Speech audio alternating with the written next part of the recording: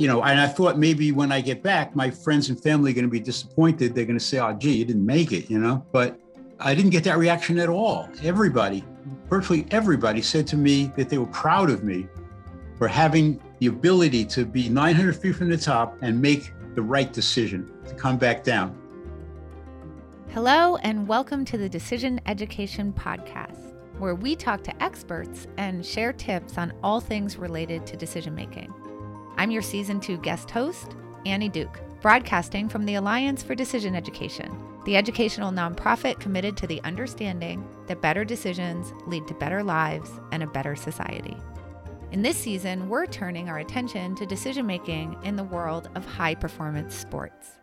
My hope is that through these conversations, you'll start to think differently about the critical role of decision-making in the competitive sports we follow so passionately, as well as discover practical ways to improve your own decision-making.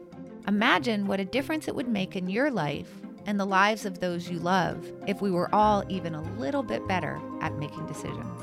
The Alliance is building a national movement to bring decision education to every student in this country. But this podcast is for you, the adults, who are already out in the world making thousands of decisions every day and who want to get better at it. Producer's note: this episode contains personal accounts of climbers' deaths during mountain expeditions, which some listeners may find upsetting.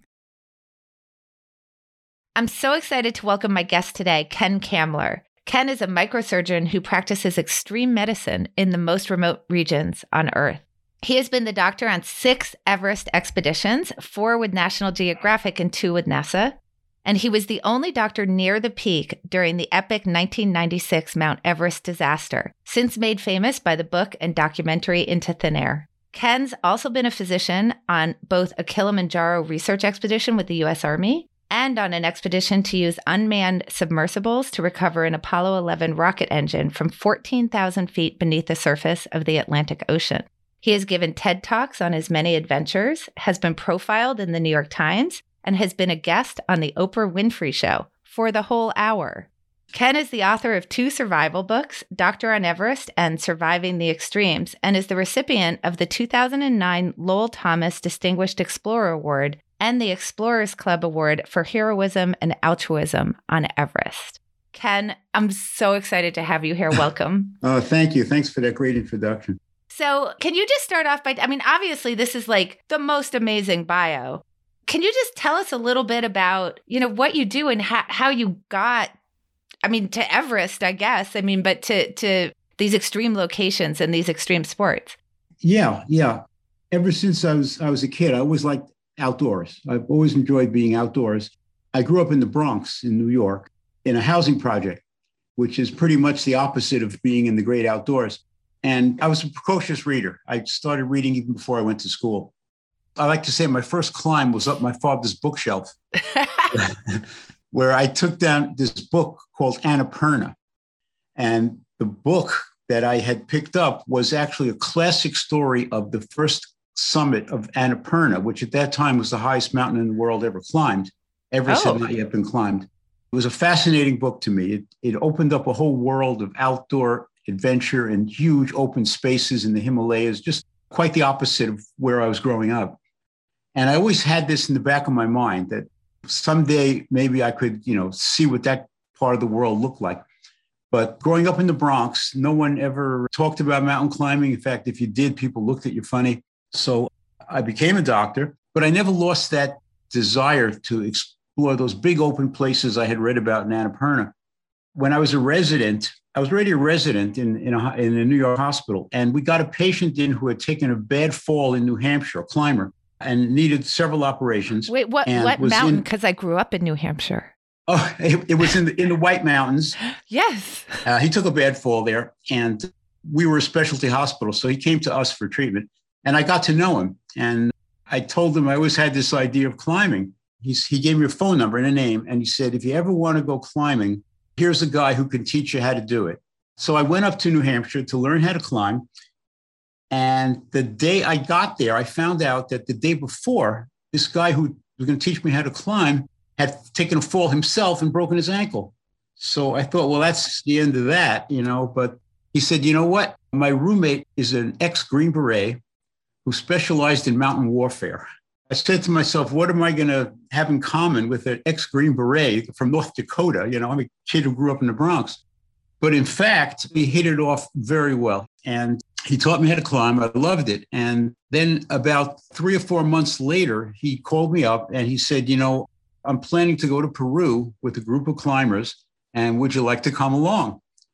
And it was like the opportunity of a lifetime to go to Peru and climb. So I immediately said yes, but I also realized that I was not nearly at the level of his climbing skill or the other people in the group. And I was being brought along because I was a doctor. They wanted to have a doctor on the team. And I became the guy to go to if you need a doctor for an expedition. So you've been on Everest 6 times, but there's a really interesting thing that people wouldn't assume about you, having been on Everest 6 times. So I guess I'll just ask you, what is the summit like on Everest? Well, I don't know. Right. I don't know. I haven't been there. I've been within 900 feet, but I haven't summited. And in 95, I was within 900 feet of the summit. My group I was with 9 other climbers. Everest in those days was very different than it is now. It's become a carnival. But when we were there in 95, there was nobody else up there trying for the summit. We were the only team. There was 9 of us. And we were making good progress at the beginning, but there was a lot of snow already falling. It wasn't snowing that day, but snow had been falling a few days before then. And the snow had really accumulated, and it was like a crystalline kind of snow that was not leaving any footprints. It was too fluid. It was like walking in a sugar bowl.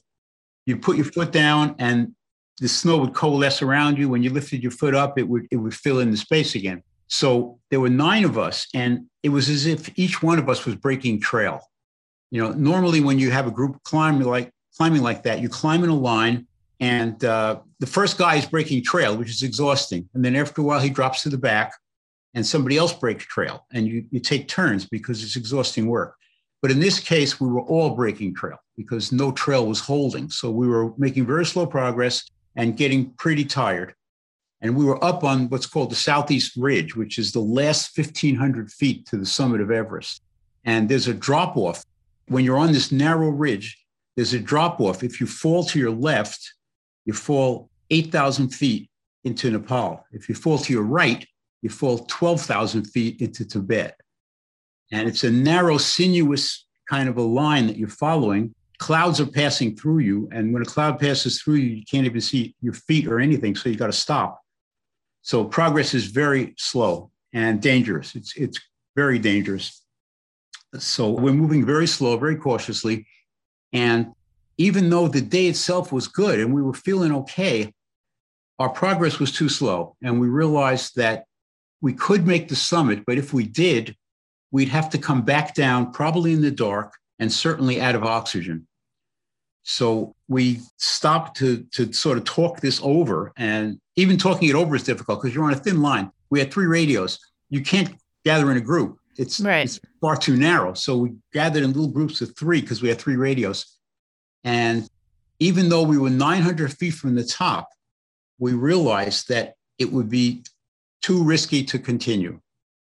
And all 9 of us decided to turn around, even though we could have summited. And it's a very tough decision to make at that point because you've been planning this expedition for a year. You've been on the mountain for almost 3 months now, and you're putting everything into getting to the summit of Everest, and you're only 900 feet away. And you could make it. You could make the summit, but you have to stop and think, what's more important? What's ahead of you at the summit or what you have behind you waiting for you back home, your family and everything else, your friends. And it's hard to remember that when you're 900 feet from the top and it's so tempting to go for the summit. Plus, you don't have as much oxygen as you want. It's hard to think clearly. But I made the decision, and so did the others, that we were not going to go for the summit. It's very hard to turn around when you're 900 feet from the top. Obviously, as you tell it, it seems very obvious. Yeah. You're on this very narrow ridge. You may be 900 feet, but because of the conditions, it's going to be such slow going. But by the time you come down, you won't have oxygen and it will be dark. And I assume that dark is a particular problem trying to navigate a ridge where you're going to fall 8,000 feet into Tibet. Absolutely. And it absolutely is. Whatever it was, 12,000 feet into Nepal, and they have that reversed. Yeah. So, and my understanding about Everest in general is that most of the dangers are not on the ascent, they're on the descent for just those reasons. So, we're hearing you tell the story, and from the outside looking in, it's like, well, obviously you should just quit and turn around. Yeah. But what we know is that people who are much more experienced than, say, somebody like me looking from the outside in, who are used to making these type of decisions much more than I am, are quite bad at that particular decision. Should you continue on or not under those circumstances? And, I think you touched on it a little bit, but, one of the things, there's this great work by Maurice Schweitzer, who's at Wharton, and he talks about the downside of goals. In particular, he really talks about goals as creating a myopia, where you're necessarily privileging certain values that you have over others, or certain goals that you have over others, like the goal to have a happy life with your family or be comfortable, or those kinds of things. When you're climbing up Everest, obviously, those other goals, I want to have a very long and fruitful career as a doctor. They get deprivileged compared to the goal of making the summit. And I heard you touch on that a little bit as you were talking about, but I'd love to sort of hear, because I imagine that you've experienced that, maybe that kind of forgetting, or that shadowing of other things that are important to you when you're on that mountain. This is how I like to look at any goal that I think I might want to take on. And I think it keeps me balanced as to what's important and what isn't. And what I do is I always ask myself this question about anything I'm thinking about doing. If you can't tell anyone about this, and no one is ever going to find out that you did it, would you still do it? I think that's a very important question people should always ask themselves, because if no one's ever going to find out you did this, but you want to do it anyway, then it's a real goal. Then it's something you're doing for yourself that you deeply believe in and feel that's important to sacrifice for, or whatever. But most people's goals, I think, they're looking a lot toward reflected glory, toward what it looks like for them, how other people will think about them. And I think a lot of our motivation is this reflected glory. You want people to think something good about you, which is why you do these things, rather than thinking good about yourself. So like that 900 feet that we're talking about, the reason why I wanted to climb Everest, I thought about it quite a bit, because it's a huge sacrifice in terms of time and everything else. It sort of takes you away from the rest of the world for at least a year. And I said to myself, if I can never tell anybody that I climbed Everest, and no one is ever going to find out that I climbed Everest, do I still want to do this? And I thought about that a lot. And the answer for me is yes. Yes, I still want to do this, because I really am doing it for myself. I want to see if I can meet that kind of a challenge, if I can mentally and physically, if I have what it takes to do it. And then when I came within 900 feet of the summit, at a time when nobody else was summiting at all, there were no summits, to be 900 feet from the summit on a 29,000 foot mountain, I felt like I did it. I felt like I was up to task. I was up to it mentally and physically. And for me, it was as good as if I had summited. I didn't need that last 900 feet to prove it to myself. So I was happy with that. I was okay. And I thought maybe when I get back, my friends and family are going to be disappointed. They're going to say, oh, gee, you didn't make it, But I didn't get that reaction at all. Virtually everybody said to me that they were proud of me for having the ability to be 900 feet from the top and make the right decision to come back down, that I still had enough sense to weigh that decision, and come to the proper conclusion. I think that's so interesting. There's a couple of really interesting things in there. I think that when we're thinking about ourselves, there's this really interesting work done that people who get the bronze medal in the Olympics are much happier than people who get the silver. Is that true? Yes. Yeah. It is true. Uh-huh. And you can imagine why, right? Like for the silver, the counterfactual is, oh, I almost got gold, right? Like I didn't quite get there. Right. Whereas for the bronze, it's, ooh, I could have gotten fourth place. I'm so happy I got a medal. That's right. Yeah. So it kind of depends on like, what that counterfactual is. Like, does something happen where the weather's really bad, where you're halfway up Everest? I think that in some ways that feels better for people cognitively than, being within 900 or 300 feet, sort of like, oh, I don't want to quit on the 25th mile of a marathon. I would have preferred never to have started. And because we process it that way, I think there's something that we really get wrong, which you said so clearly, which is we imagine the disappointment of other people. I think because in that moment, we're feeling the disappointment for ourselves, that we then imagine other people will feel for us as well. But of course, that's an inside view problem, right? We're seeing that from inside of our own perspective. Right. Where if you get outside of your own perspective and you imagined somebody coming back from that situation and saying, I was climbing in a sugar bowl and I realized I was going to fall 8,000 feet into Tibet Nepal. Right. Yes. I would fall 8,000 feet into Nepal if I continued. Everybody would not only say that's amazing, but I think they would recognize for themselves how difficult that decision would be when you were so close, because this idea of being so close, it's like, it's so much better to have not tried at all. Yeah. As far as the decision, right, than to be so close. Yeah. So the fact that you were able to overcome that is so incredible. And then obviously get that reinforcement when you went back home to find out that, yes, people really did recognize what an amazing decision that was. So you said something I think so interesting to me before that fits into this idea of goals. Like, right, what are our goals, and how when we set a goal, like setting, summiting Everest or finishing the marathon or getting the project done or, whatever it is, we all have all of these goals. How are those goals actually in some ways creating sort of perverted decision-making, right? So one of them is what we just talked about, that we sort of forget that we have other things like wanting to live a long and happy life, and we'll make bad decisions about continuing. But, when we talked before, you said something so interesting about people get the goal for Everest wrong because they think the goal is to get to the summit. So I'd love for you to kind of talk about what's the actual goal when you're going up Everest? Yeah, well, the actual goal is to get back down alive. That's when you get to the top of Everest, you're only halfway there. It doesn't count if you don't come back down. It really doesn't. So people forget about that, which is like what you said. There are 8 times as many fatalities going down as there are going up, because people get to the summit and they think that's the goal. And then they sort of lose their focus. They're either elated that they made the summit, or they're disappointed that they didn't, and they're exhausted.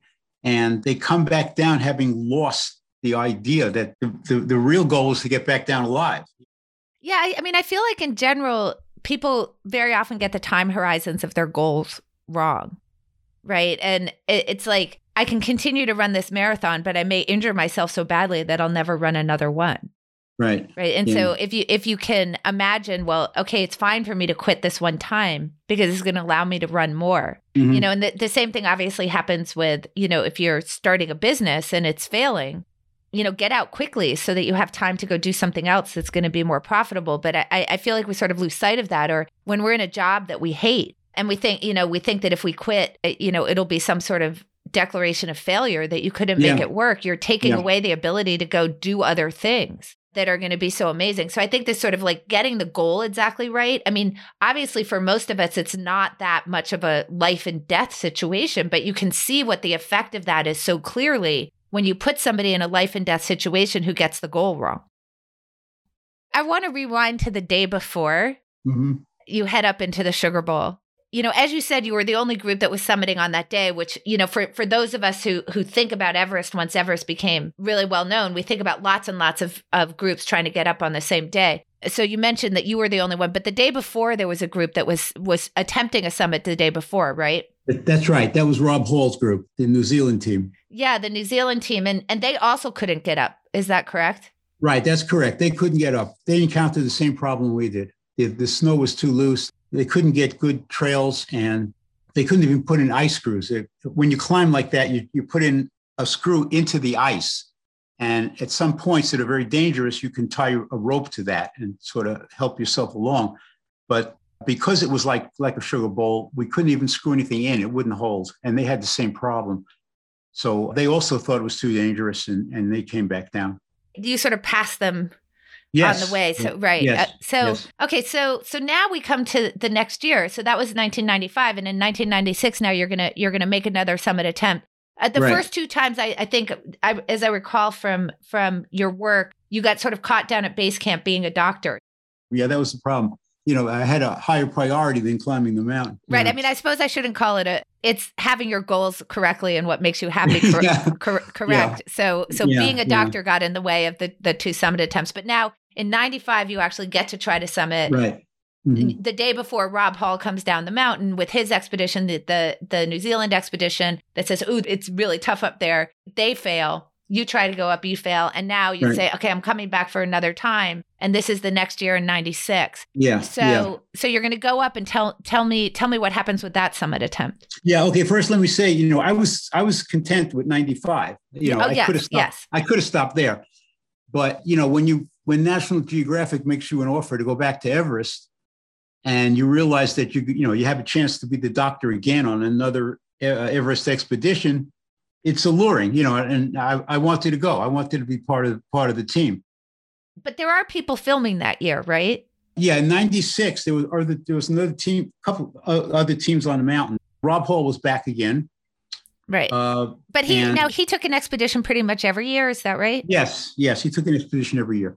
But that year, Dave Brashears was there with IMAX team to film a movie on Everest, a scripted movie. They had a storyline, and they had climbers who were going to actually act in roles and do a movie with Everest as the backdrop.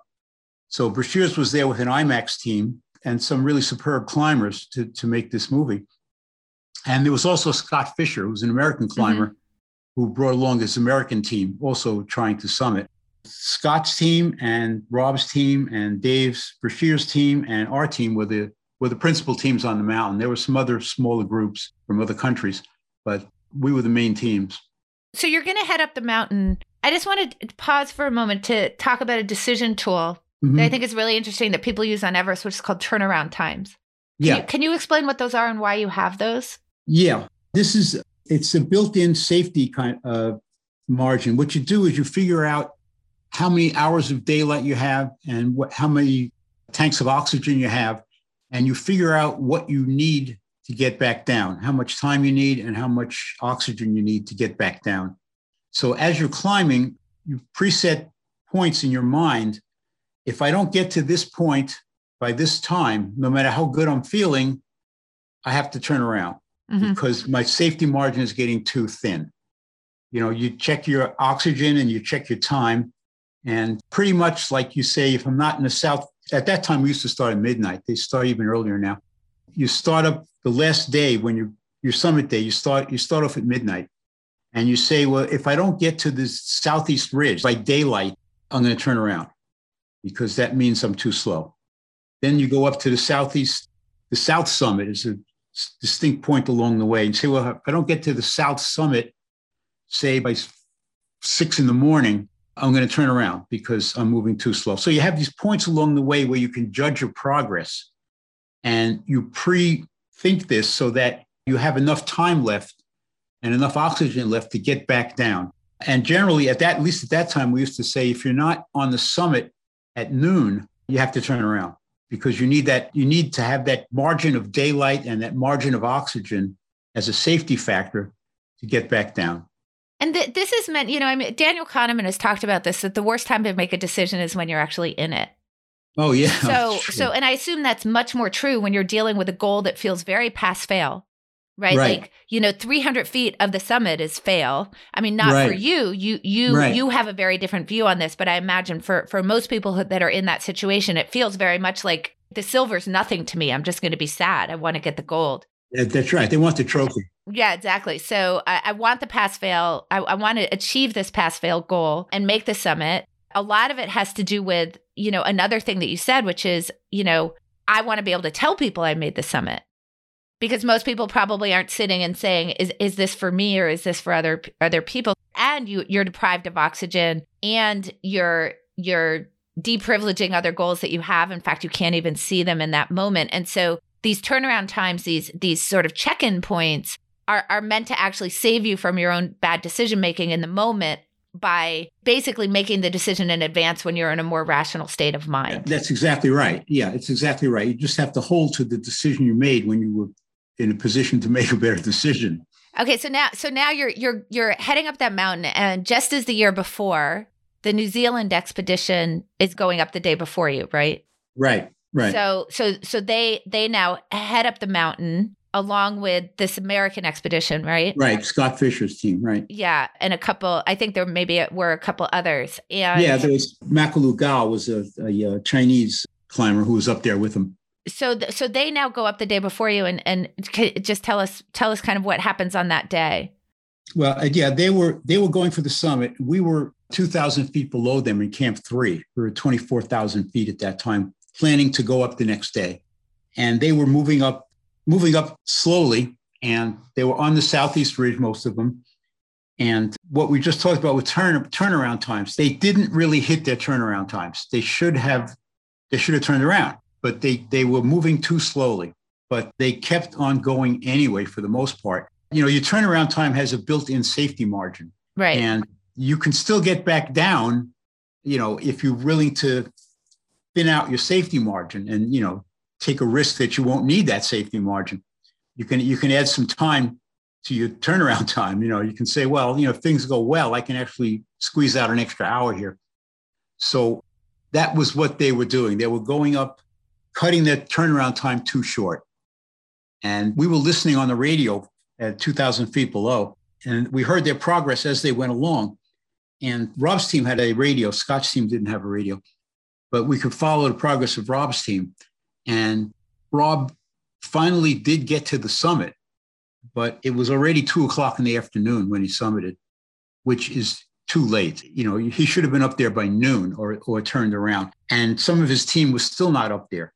And we had heard that 3 people had summited. And as far as Scott Fisher's team goes, we didn't know what was going on with them. They apparently hadn't summited, but they didn't have radio, so we didn't know where they were. And just around that time, the weather really turned. It became really cold and nasty, and it was pretty clear a storm was coming in out of nowhere. No one expected the storm. Vicious storm just sort of hit the mountain out of nowhere.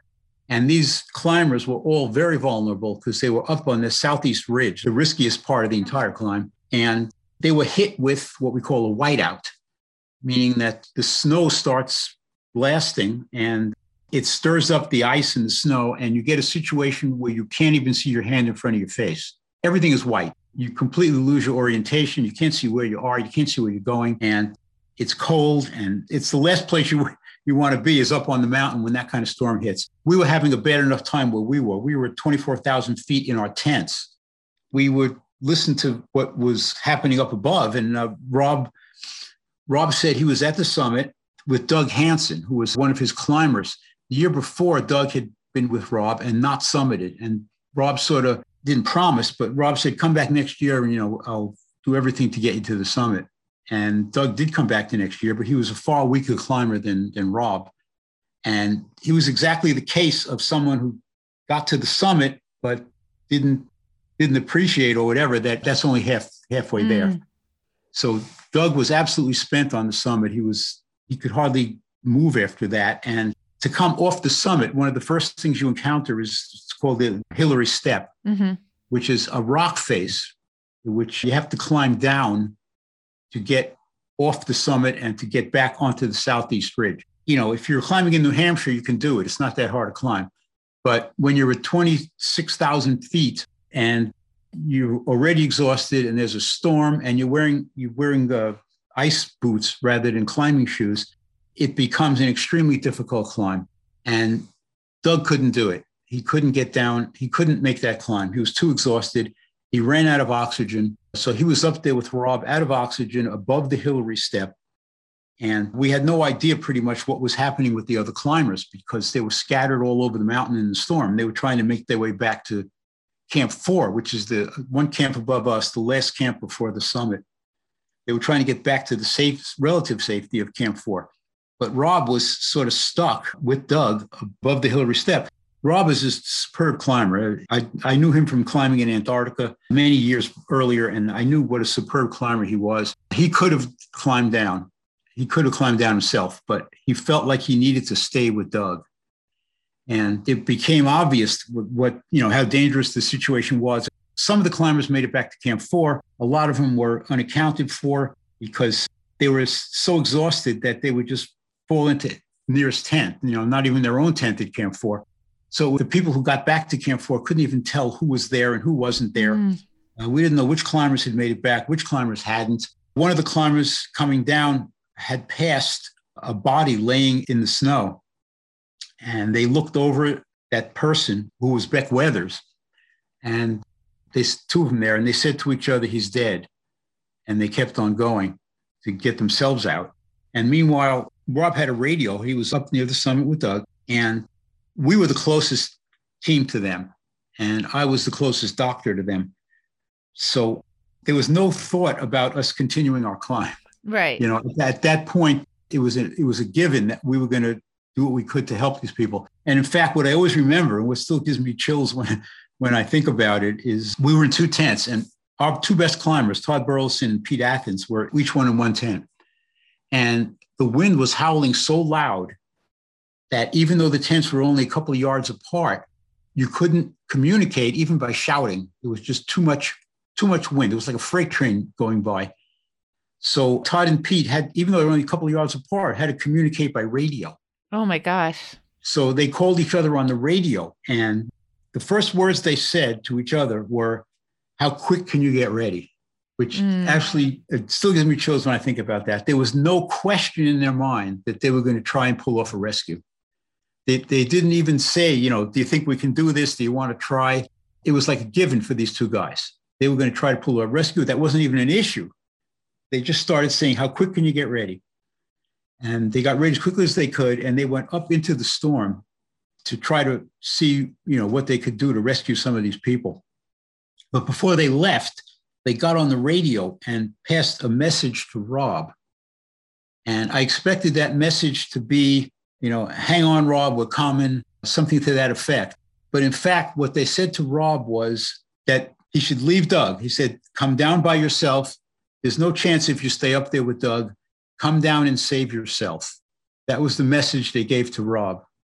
And Rob replied, "We're both listening." Oh my gosh.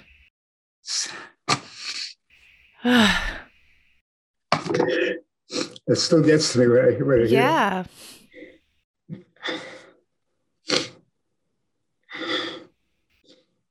So they went up into that maelstrom of a storm to see what they could do. They got to Camp 4, and they encountered the climbers who had made it back down to Camp 4, including like John Krakauer, who wrote the book about it. So it was really chaotic up there. Todd and Pete did what they could. They tried to, bring climbers into the tent, tried to warm up who they could. But the word was that Beck was dead. Rob was stuck up there with Doug. And there was some Sherpas up at Camp 4 also. And they said they would try to get to Rob with some other oxygen and some supplies. Mm-hmm. So they started up the mountain, up the treacherous southeast ridge in the storm. Oh my gosh. Yeah, they were really risking their lives to try to get to him. And they got as far as they could, but the wind beat them back. They just couldn't get to Rob. And then they radioed to Rob and said that they're not coming, that they can't make it. And Rob knew what that meant. Mm-hmm. That he knew what was going to happen now was that, he was not going to make it down. And then Rob's base camp, someone there got the idea that maybe if he could get in contact with his wife, Jan, who was home in New Zealand, pregnant, that maybe she could talk to him and sort of, give him the strength to actually make it down himself, because it became apparent at that point that Doug was no longer alive. So they managed to do that. They managed to establish radio contact through a phone so that Rob actually talked to his wife. And they had a conversation, and she tried to sort of motivate him. And what happened was they wound up picking a name for their baby. Oh. And then Rob just signed off and said he needs to rest. And that was the last we ever heard from Rob. we had heard that one of the climbers came back and said Beck Weathers died. And they went so far as to notify his family that Beck had died on the mountain. And then Todd and Pete were up at Camp 4, still, ministering to whoever had made it back there. And I was radioing advice to them from Camp 3. There was no way I could go up to Camp 4. I was the weakest climber in the group, and I would have been a casualty. But, you don't need to be a doctor at Camp 4 in that kind of situation. Yeah. Todd and Pete were very experienced climbers. They knew first aid. They knew I couldn't do anything more than they were doing. But then Todd chanced to look out the tent door, and he saw somebody staggering around outside the tent. And he thought it was a climber who had gone out to urinate and was having difficulty. So he went out to help him. And to his total amazement, it was Beck Weathers. Beck Weathers had been left for dead, but here he was standing up and trying to get into camp. So Todd got him, brought him in and warmed him up as best as he could up there. And I remember he radioed down to me. He said, "Ken, you're not going to believe this. Beck is alive, but I don't know for how long." So they brought him into the tent and they did what they could to warm him up. And also they found Makalu Gao, the Chinese climber, was also collapsed in the snow. He wasn't pronounced dead. They saw he was still alive, and he was brought into Camp 4 as well. So at that point, we had two critically ill climbers, Beck Weathers and Makalu Gao, at 26,000 feet in freezing temperatures, and with essentially no supplies at all to help them out other than to try to warm them up. And the storm just raged on. It was like a 2-day storm. Oh my gosh. It just raged on. And when the storm finally cleared enough for people to actually climb, we did a kind of a triage. There was, injured climbers up there with frostbite and hypothermia, meaning low body temperature, who needed to get down. But we had to make decisions as to who can come down and who can't, because if they stay up there, they might just die from exposure. Mm-hmm. If they come down, they might die on the way down if they're not in condition to climb down. So we did a kind of a triage, and we agreed everybody should go down except Beck and Makalu, because they were just too critical. There's no way they could climb down. So the other climbers came down past me at Camp 3. And at Camp 3, the only supplies I had 2 plastic bags. One had steroids in it. One had painkillers. And they were on preloaded syringes, ready to go. But they were frozen. And I had no stove or anything to heat them up with. So I stuck them inside my down jacket under my arm and was able to thaw them out to get them to be liquid so that I could inject them. And as the climbers came by, depending on the shape they were in, I would decide if they could keep on going down by themselves or if they needed an injection, primarily of the steroid, because when you're up at 26,000 feet, you're very vulnerable to a condition where your brain swells. Mm. It's called cerebral edema. Your brain swells at that height. And once your brain swells, it's encased in a skull. So It's under tremendous pressure. And the pressure causes you to lose your ability to think and to coordinate. And at 26,000 feet, that's deadly. So as the climbers are coming back down, if you give them a shot of steroid, they almost immediately will clear up. And they can think clearer and they can be coordinated again. And it lasts a few hours, which would be enough time for them to go down lower to Camp 2, which would be a much safer location. So I gave shots to whoever needed it, or I thought needed it.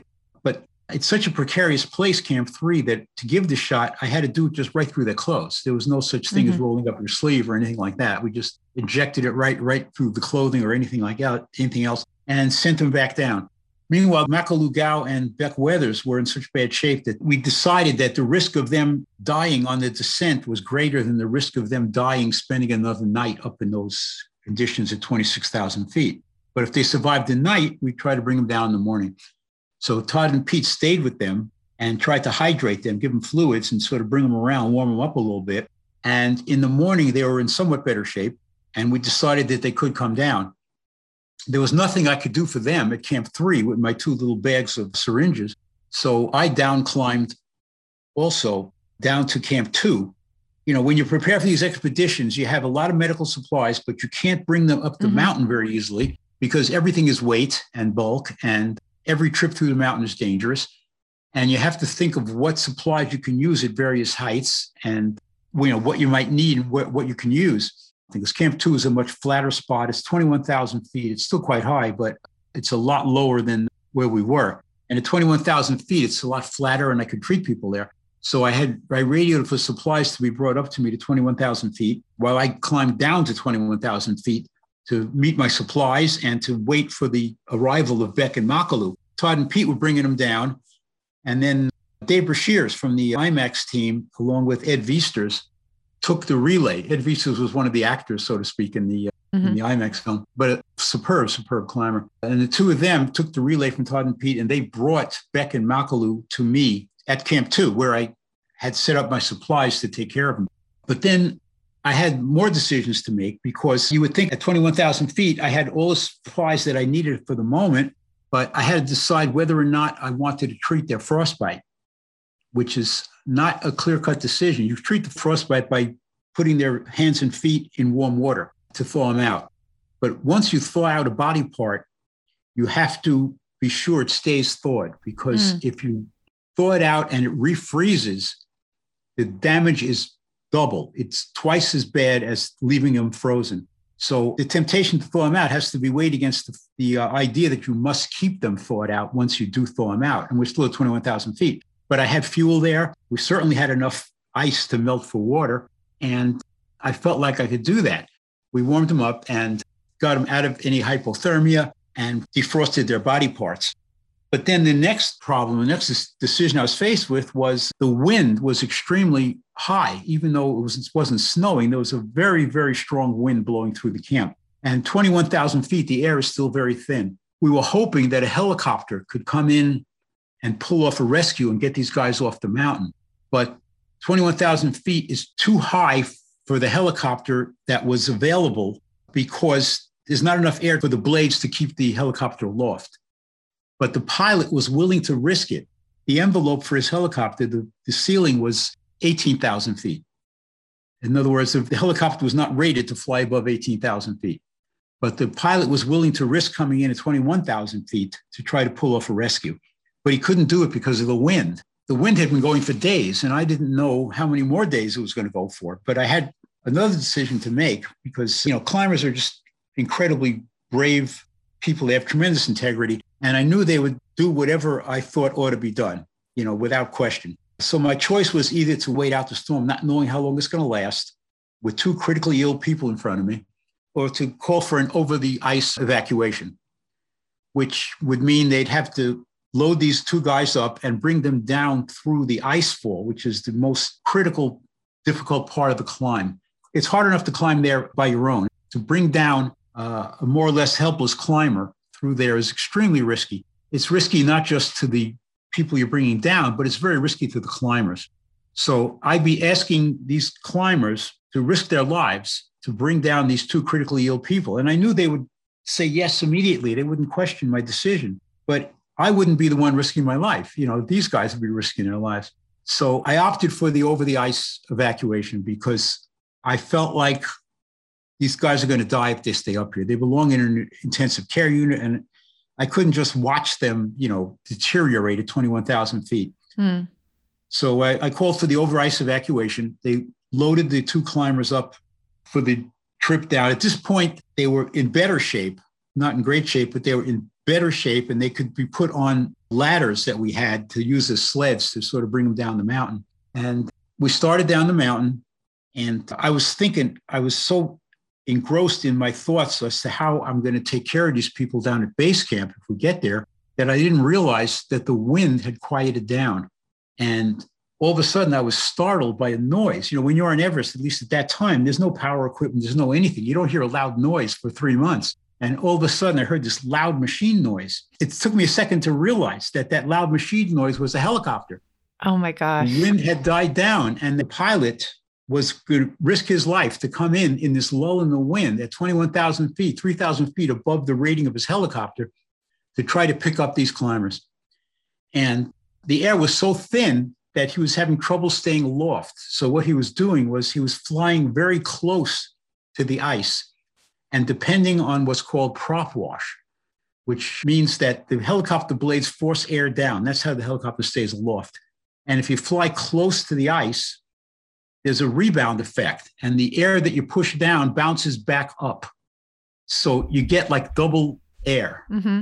And he was using this double air to maintain enough lift to keep his helicopter in the air. But the problem was you can't see crevasses from the air. And the pilot, every time he flew over a crevasse, he lost that rebound because the air would just go down into the crevasse. So when he flew over a crevasse, we could see the helicopter bounce down off the ice. He was skidding along on the ice every time he came over a crevasse. So he was trying to make his way to us, but he really couldn't see the crevasses. He couldn't find a route to get to us. So one of our climbers, Ed Viesters, got what I consider a brilliant idea. One of the other climbers was carrying pink Kool-Aid. So he took the Kool-Aid and he laid out a trail with the pink Kool-Aid that avoided the crevasses so that the helicopter pilot could see the Kool-Aid from the air and could follow that trail, avoiding the crevasses. Oh my gosh. And it worked. The pilot came down. He didn't actually land because he was afraid if he actually touched the ice, his skids would freeze in the ice and he would be unable to take off again, which would be fatal for him because even if he didn't die in a helicopter crash, he was suddenly way above an altitude that he was acclimatized to. If you don't acclimatize to altitude, your lungs give out. So he was really risking his life in several ways. But he hovered just like a foot or so above the ice, and we brought the two climbers to him. And Beck, to his credit, said, take Makalu first, because Beck was in better shape than Makalu was, because the pilot could only take one climber at a time. At that altitude, he didn't want any more weight. And in fact, he was so cognizant of the weight problem that we loaded Makalu into the helicopter, and I was carrying a little purse of Makalu's personal effects. And after we loaded Makalu into the helicopter, I tossed that purse onto Makalu's stomach. And the pilot tossed it right back out. He didn't even want to take that much extra weight. He was so afraid of the weight limit. So what he did was he took Makalu, brought him down to 17,000 feet and unloaded him, and then came back up and picked up Beck, and then went back down to 17,000 feet and loaded both of them, because 17,000 feet is within his safe range. So then he took both of them and took off to Kathmandu with them. Oh my gosh. And then suddenly there we were at camp, just below Camp 2, and it was quiet and it was over. So all of a sudden my patients were gone. The whole thing was like instantly over. It was so strange all of a sudden. So, gosh, thank you so much for sharing that story. It's so unfathomable.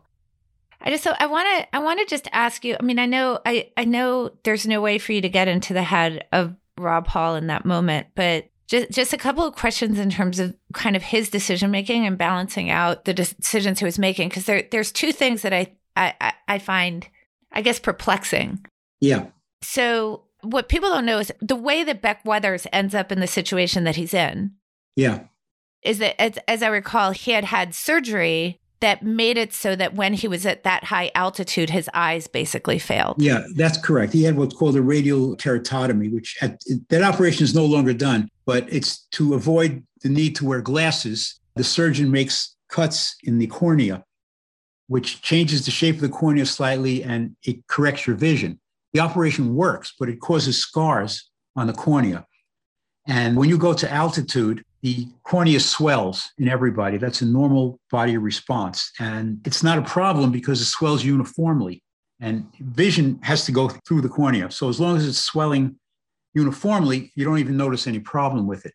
But if it swells irregularly, then you start to get distorted vision. And because of the scar tissue, Beck was getting very distorted vision to the point where he couldn't see. So he turned around part way up the mountain. He realized this was not going to work for him, and he stopped and he turned around. But because of his distorted vision and because of the whiteout, he couldn't see where he was going. So he got completely lost up there. And it was freezing cold. He realized that he was in bad shape. So his hands were freezing. What he tried to do was he tried to take his glove. He did take his glove off, and he tried to put his hand inside his jacket to warm it up. But between the time he took the glove off and before he could get his hand in his jacket, he collapsed. And he was just laying in the snow, unable to move and freezing to death. And he was just laying there.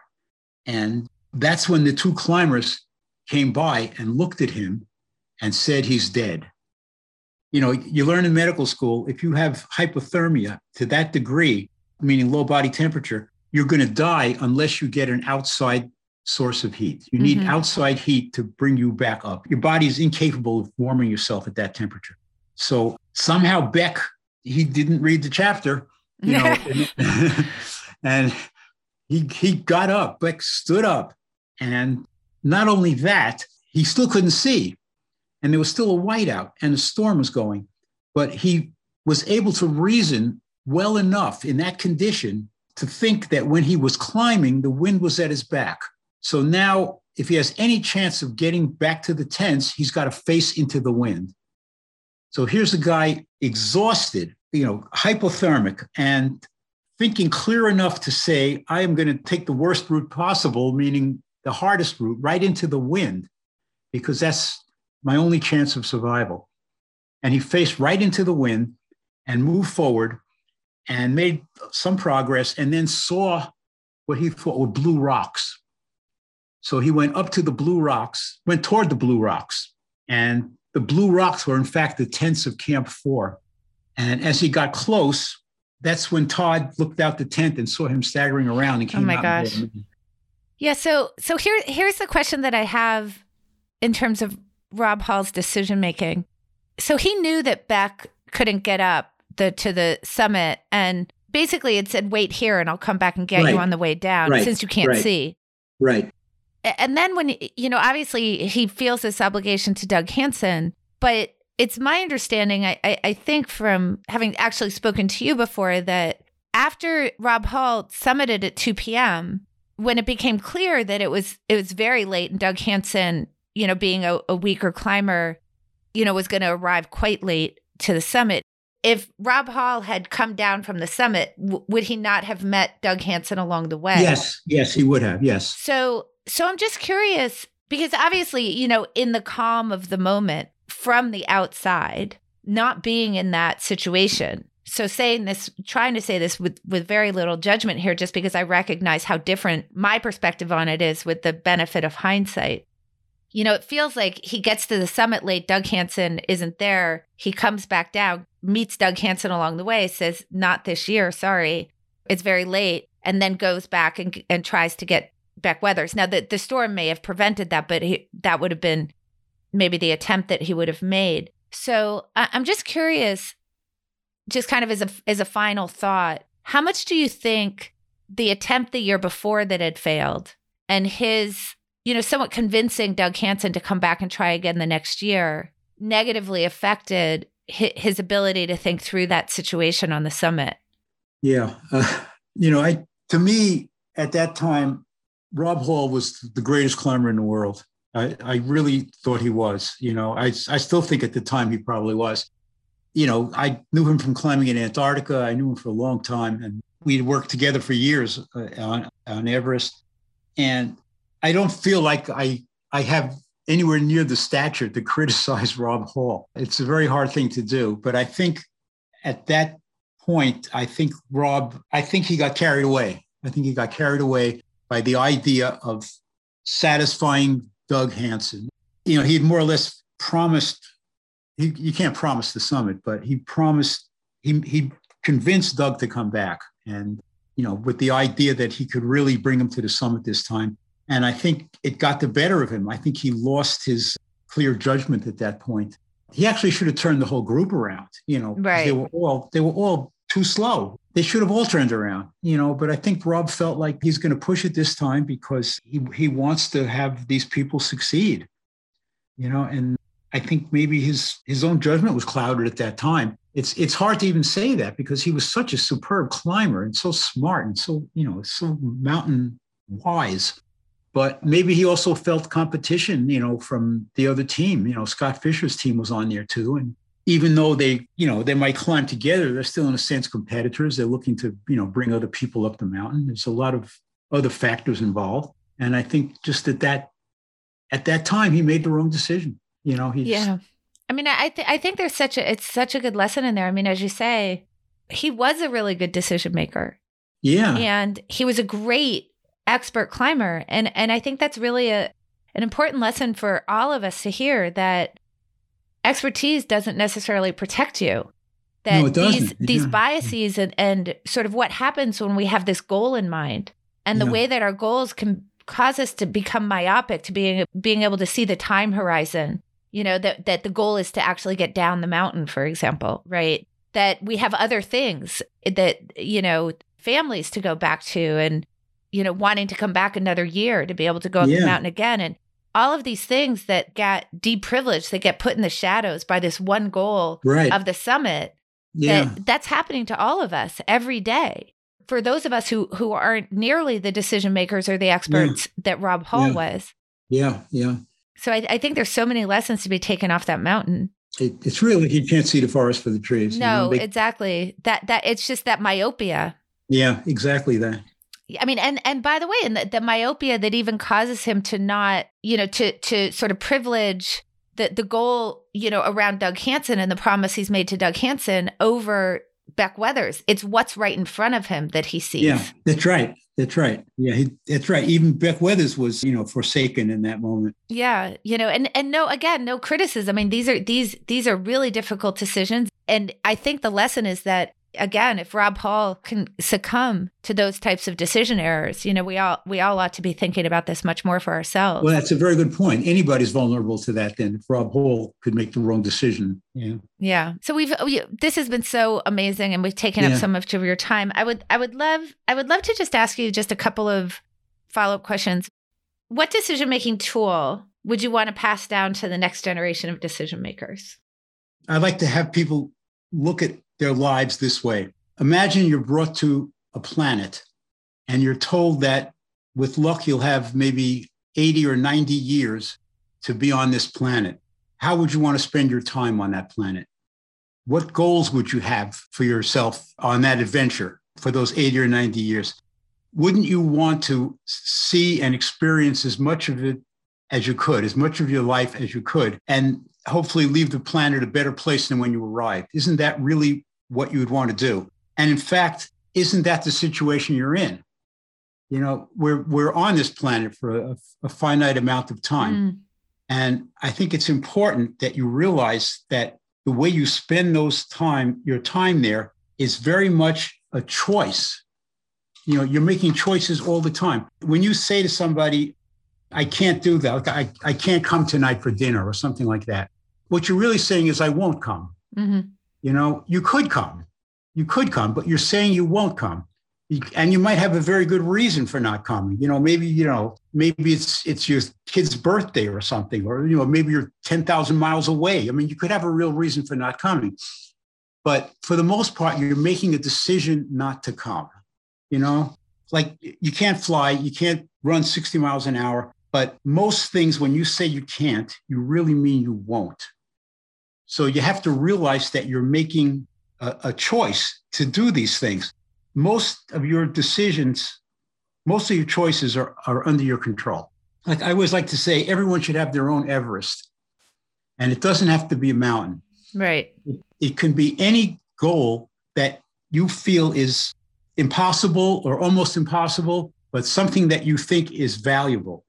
And if you go for it, you will find in yourself, you have qualities that you never knew you had. You realize what you have in you that you can make use of in many other ways, even if you don't reach that Everest of whatever you decided it ought to be. That's amazing advice. And I love the idea of everybody should figure out what their Everest is, and it doesn't need to be a mountain. Absolutely. Yeah. So for listeners who want to go online or learn more about you or follow you on social media, where should we send them? Well, I have 2 books that they could read. A lot of my philosophy is in those books.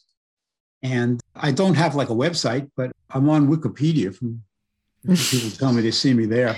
And they obviously can go to the TED site to be able to see your... the TED site for sure, yeah. I have a couple of TED Talks, and I have a lot of TV shows and stuff you can look up. I've been on TV quite a bit. I've done a lot of radio stuff, NPR interviews. I try to put out my philosophy for what it's worth every time I get a chance to talk to people in large groups. I know we spent a lot of time, but we touched on so little of your experiences and what you had to say in your philosophy, just through time limitations. So I hope that people will go to those show notes and the links that are there to explore you more, because everybody should be learning from Ken Kamler. Thank you so much for joining us. Thank you for the opportunity to speak with you. I really enjoyed it myself. At the Alliance for Decision Education, our mission is to improve lives by empowering students with essential decision skills. We're building a national movement to ensure decision education is part of every student's learning experience. Through this podcast, we're raising awareness about the movement, but we need your help. Please share, tweet, and sign the pledge on our website, alliancefordecisioneducation.org. If there's someone you think would be great for us to interview for a future episode, or if you have a question about decision-making that you'd like us to explore on the podcast, email us at connect@alliancefordecisioneducation.org. For listeners interested in following up on any of the materials mentioned today, check out the show notes on the Alliance site, where you'll also find a transcript of today's conversation. Ratings on Apple Podcasts are always greatly appreciated, and don't forget to subscribe to the podcast in your favorite app so that you don't miss an episode. Thank you, and I hope you join us again soon.